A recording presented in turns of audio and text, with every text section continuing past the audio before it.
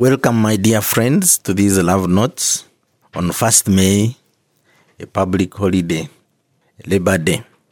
This is Hilary Joseph by Nemi Jisha, Dr. Love of the New Vision. I write my Dr. Love column on Thursdays, and I do this podcast every Friday. This is a coronavirus podcast made purposely to cheer you in your lockdown. Labor Day is also St. Joseph's Day, which happens to be my name. So, on behalf of the other Josephs, I wish us a happy feast day. We are 4 days to the end of the lockdown, if nothing happens, if it's not renewed. I'm sure some of you are wondering when it can end for many reasons. My concern is about love. My concern is about marriages. I am aware that the world over marriages are under stress because of continued exposure, which had been predicted to be a good thing for marriages, but which is turning out to be an anticlimax, to be a cause for too many conflicts, falling out of love, disappointment, and stuff like that. Assuming that the lockdown ends 4 days later, what will the post-COVID period be? Will it be a period of remembrance and memories, or will it be a period when you are starting afresh? God forbid, because marriages are not supposed to be broken that easily. Now, as you do your final disagreements, and if the lockdown is not removed and so extended, these are the tricks that you should use in the final days or in the following remaining days. When you are in love with your spouse and you're arguing a lot and you're discovering the bad things you didn't know and you are being disillusioned, especially on the things that you esteemed them so highly. In fact, there is another element that comes in. You start thinking that the grass is greener elsewhere. You start thinking that a better person is out there for you. You may be right, you may be wrong. But it doesn't matter now.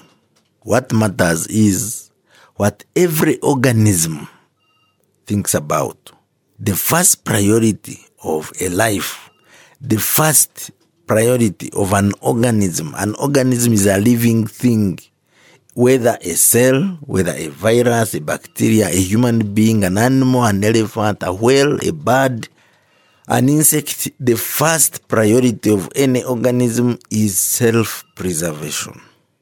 Whatever happens to an organism, now let me use a human being, whether you are in a fight or provoking one, whether you are on a mission, whether you are doing what, your first priority, whether you know it or not, is self-preservation. You must live on. You must not die.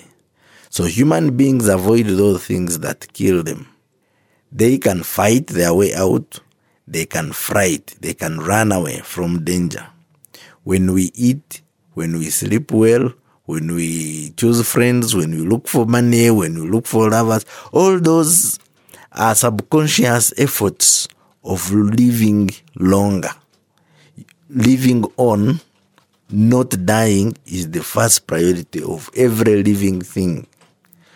Even plants, even those we do not see. It is called technically as self-preservation. I want you to transplant that onto a marriage relationship.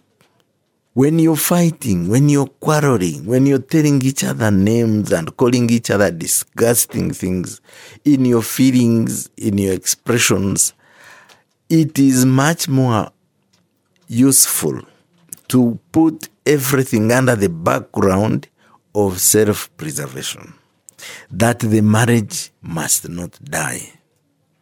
When you're quarreling, when you're abusing your partner, you must do it in such a way that you are not killing the marriage. I can call you stupid. it is actually not the words that really matter. It is the manner in which you deliver the words.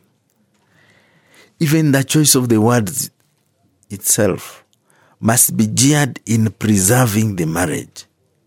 That means the way you handle your argument, the way you handle your response to an argument, your expression of disgust and disappointment must be in such a way that it does not kill the marriage.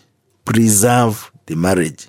Self-preservation means it's the duty of you and your partner to quarrel in such a way that you preserve the marriage. There are words that people are used to. After COVID, you must leave my home. I don't want you anymore. I'm going to get a better person.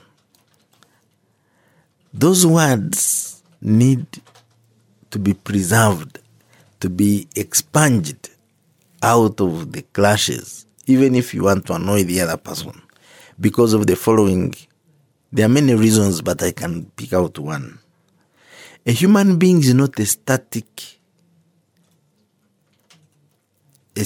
feature. A human being is dynamic. If you tell me that you are so disgusted and after COVID you're leaving, or you want me to leave, I will naturally enter into a mode of plan B because my existence in this marriage is threatened. And in plan B, I will start planning in case you leave, what happens. That plan B is risky because it can end up assuming the plan A position. I can link up with a friend or a fellow disgruntled person. We start sharing the problems we had. In the end, we fall in love. And if you are not serious and you continue with a marriage in which you threaten to throw me out of, I end up in a situation where I have two lovers, you who wanted to go, and another I was planning to replace you with. Then you blame me for infidelity when actually you are the one who caused it.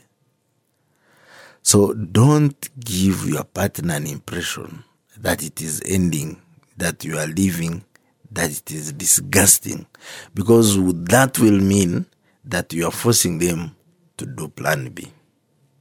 Therefore, argue in a way of self-preservation, that you leave an indication that you are in it forever. You are just complaining about something you didn't like, but this marriage must live on.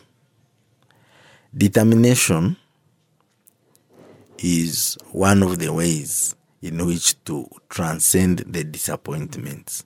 Don't stay in marriage because the other person qualifies. You stay in marriage because you yourself has decided to stay. You are the only reason why you will stay in that marriage. The decision cannot be made by your partner that I will stay if my partner is this and that, because you're going to disappoint yourself. Marriages which succeed because of determination of the individual. If you leave it to any other person to make you stay, that marriage won't survive. So I wish you better times, but I know they will not come that easily. In your quarrels, in your clashes, leave an indication that the marriage must stay. Every one of you must quarrel or be happy in a way to preserve the integrity, the durability of the marriage, because already there are many stakeholders. I thank you so much for listening to me. Next week, I hope we shall be out of lockdown, but if we are not, we will continue with our lessons. Catch me on Thursdays for Dr. Love's column, and next week on Friday when we post another podcast on Love Notes. This has been Hilary Joseph by Nemijisha. I wish you a good week.